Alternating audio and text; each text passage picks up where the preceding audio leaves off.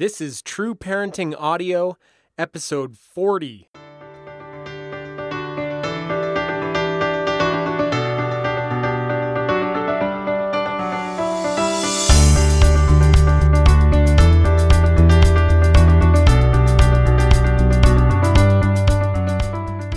Hey everybody, I'm Andy Smithson, and this is True Parenting Audio, the podcast where parents will find inspiration and practical parenting tips that not only change kids' behavior, but build powerful cycles of continuous growth in your family through the principles of teaching, relationship, and upgrading yourself.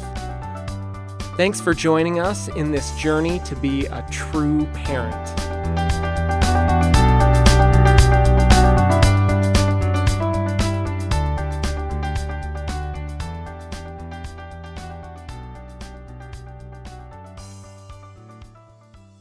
Today we're going to be talking about a parenting tool and skill that everybody has and everybody talks about, but very, very few people use it to their best advantage. I've found that it's a massively underutilized self-calming and regulation tool. And the sad thing about it is that people walk around all day long and don't even know that they have it. The tool I'm talking about is your breath. I'm going to start off our podcast today with a quote, and this quote comes from an unknown author. It says, "When you own your own breath, nobody can steal your peace." I'd like to start off today by telling you a story about a mother and a son that I worked with that are very representative of a lot of parents that I've worked with over the years with very, very similar issues, and which all of them had this tool at their disposal and just didn't know quite how to use it yet. This mom and her son came into my counseling office, and like other mothers, it was evident that she loved her son, but she and her son were really struggling to enjoy life with each other. The subject in these counseling sessions was actually the son. Mom had brought him in to see the counselor for his behavioral problems, but as a counselor working with young kids, I always incorporate mom and dad as much as possible. As I got to know this mom and her son, it became very evident to me very quickly that this kid knew just how to get underneath his mom's skin. He knew all the right buttons to push. As a result of years and years of struggles with each other, they had become conditioned to expect the worst out of each other. And anytime they entered a room together, you could feel the tension rise between them, and it really permeated everything in the room. On several occasions, when I would meet with them together, this mother would sit and talk to me. I didn't necessarily always require her son to sit nice and calmly on a chair, but he was free to get up and to walk around my office if he felt like he needed to. And we had discussed the kind of parameters of what I allowed in the office and things like that at the beginning of our therapy sessions together. But this was not okay with mom. When he would get up from his chair or walk around or come over and touch me on the shoulder or anything that he did, she was worried that he was going to break something or that he wasn't doing what he was supposed to do. And so she would bark at him to come and sit back down and all these types of things. And so throughout the sessions, I found that she would actually audibly gasp when he would get up from his seat, that she would hold her breath when he was doing something that she didn't want him to do, but she knew that I had said was okay in my office. I didn't mind if he did it. And so she would get frustrated, and I could see the energy inside of her and the tension just build up until she was about to explode. But to this mom's credit, we started to talk about skills, true principles that she could incorporate into her daily life with her son, and things started to get a little bit better. And again, to her credit, she worked hard, and each week she would come in and things were a little bit better. And over time, I could see a dramatic shift in her attitudes and also in her son's attitudes and how they interacted with each other. But after a couple of months of all of this, she came into my office one day and she said to me, "Things are so much better, but I still struggle at home sometimes to keep my cool. I wish I always had a parent coach or some kind of tool there to help me and remind me to calm down." So I said to her, "You're in luck. You do. You have a tool that's always with you that can help you anytime, any place. And that's your breath." That's the awesome thing about our breath being a relaxation or a calming tool, is that it's always with us. We can't misplace it like our keys or some lip balm. And if we learn how to apply that breath and be more aware of it and take slow, deep, regulated breaths, we can receive some amazing benefits from just that one tool. Some of the amazing benefits that come from using conscious, regulated breaths are, first, increased personal awareness, a simple way to take control of an involuntary reaction, increased oxygen to improve both brain and body functions, creates a natural reflective moment for us, and it triggers relaxation and stress reduction. But just because all of us have our breath with us doesn't mean that we necessarily use it in the most effective way we can in order to calm ourselves and to have less stress in our lives. And so I want to share with you 5 different things that you can do to better utilize that tool of our breath on a daily basis. The first is to just notice your breath. The first step is just making the most of this incredible parenting and personal improvement tool is just simply to notice it. We have to recognize it consciously and voluntarily. Breath is an involuntary function.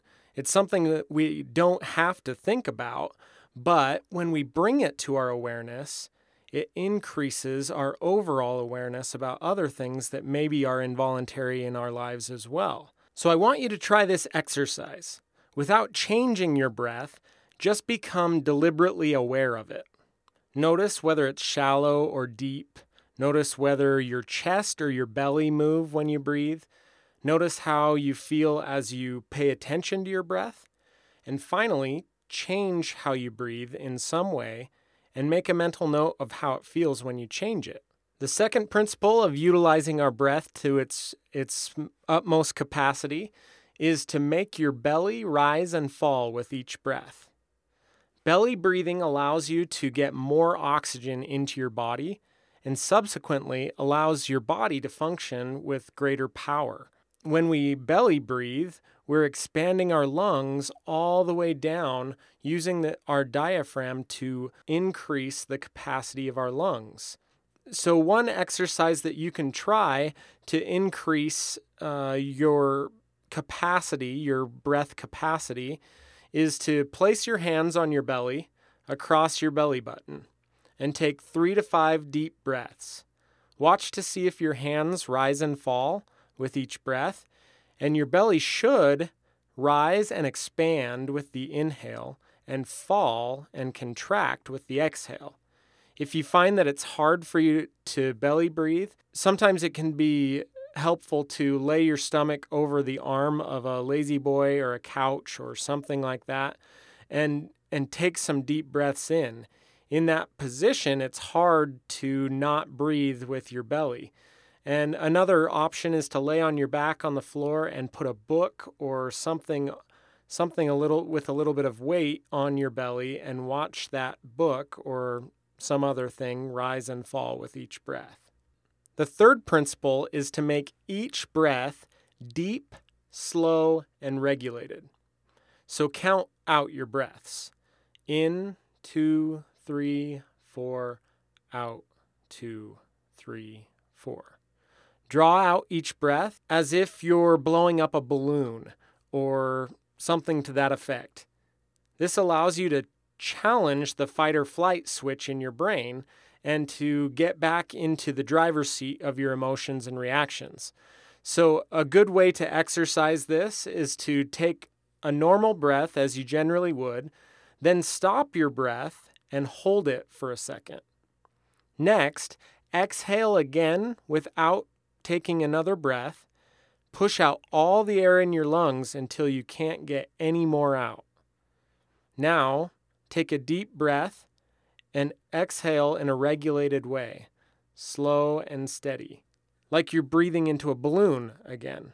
When we get anxious or angry, our breathing often quickens and becomes shallow, and this exercise helps us to consciously recognize that we have far greater breath capacity than we often use.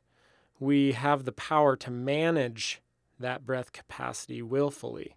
The fourth principle associated with positive breathing exercises is to attach a positive thought, image, or routine to your conscious breathing.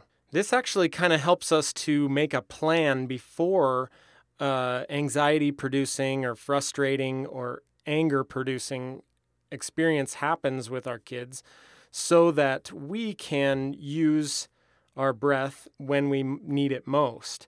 And so when we start to do those deep breaths and we fill our lungs completely, think now, before you get into that situation, what will that breath spark in your mind? What kinds of thoughts will you associate with that breath? So identify something positive, some positive attribute of your child, or just a course of action that's positive that will help you in that moment. When we do this and attach a positive thought to that breath, our breath actually becomes a conditioning sort of response to a hard situation. And that conditioning associated with the positive thoughts helps us to better intervene with the process when it starts to happen. So an exercise you can do right now, or when you're around a piece of paper that you can write some things down, just simply write out a statement that's positive, or write out some sort of course of action that's positive that you'll incorporate when you have a hard situation with your child or with someone else, for that matter. Then practice that deep breathing while reciting those things that you wrote down. And the fifth and last principle I want to talk about is practice. I discussed in an earlier article and podcast in discussing relaxation and meditation the importance of practicing these skills on a regular basis, because just like any other skill, it's hard to utilize our best skills and abilities in a hard situation when we haven't practiced those in a more controlled situation. Again, this is the great thing about our breath, is it's something that we can practice any time of day, anywhere we are, with anyone. And we could do it in the car on the way to work. We can do it while we're at work, or even when meeting with someone. Sometimes it can be helpful to have a guide of sorts to help you through that practice. And to take our breathing to an even deeper level, we can practice things like deep relaxation and meditation. I've shared through the Quick Calm toolkit that you can get at trueparenting.net/quickcalm toolkit. That toolkit contains both an audio that teaches you some more in-depth skills that you can utilize in conjunction with our breath, as well as a couple other skills that go along with keeping our cool and being more calm and stress-free. True Parenting will also be releasing on September 25th the True Calm Parent Relaxation and Self-Renewal series, which is an awesome 8-track series that has 6 different sessions of different types of meditation and relaxation for some 10-minute relaxation practice for people to do every day.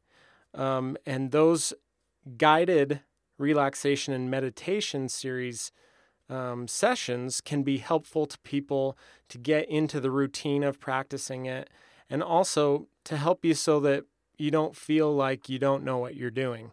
So regardless of whether you struggle with yelling or spanking or just responding with negative tones or destructive words with our kids, it's important for us to be able to learn the internal emotional regulation skills that we need in order to, first of all, just be calm ourselves and feel less stressed out. And second, to be able to model those skills for our children so that the very things that we're trying to teach them to be able to calm themselves and to react to a situation in a way that's positive and to solve problems in a good way. And so practicing these skills is so important for us. And like I said, our breath is something that we can always take with us, and we can always practice that wherever we are. And so I encourage you to remember these 5 skills in conjunction with your breath to better utilize the breath that we have as a calming tool as a parent. And so the first is to notice your breath. Second is make your belly rise and fall with each breath. Third is make each deep breath slow and regulated. Fourth is attach a positive thought, image, or routine to your conscious breathing. And finally, fifth is to practice those skills on a regular basis. And if you can't remember the exercises I shared with you as we went through this podcast today, you can go back to the True Parenting blog and you can look up this article, The Massively Underutilized Parent Calming Tool That You Always Have With You. So thanks again, everybody, for listening to the True Parenting audio podcast. It's so great to hear from so many of you recently that have expressed gratitude and some wonderful things happening with utilizing the Quick Calm Toolkit with your kids. And I'm excited to hear from more of you as you utilize the True Calm Relaxation series. If you have any questions for me, go ahead and email me at andysmithson@trueparenting.net. Or you can connect with me on Facebook at facebook.com/trueparenting. Again, it's so wonderful to have you as true parents and to continue to encourage one another in this journey to be true parents. So thanks again for listening, and we'll talk to you again soon.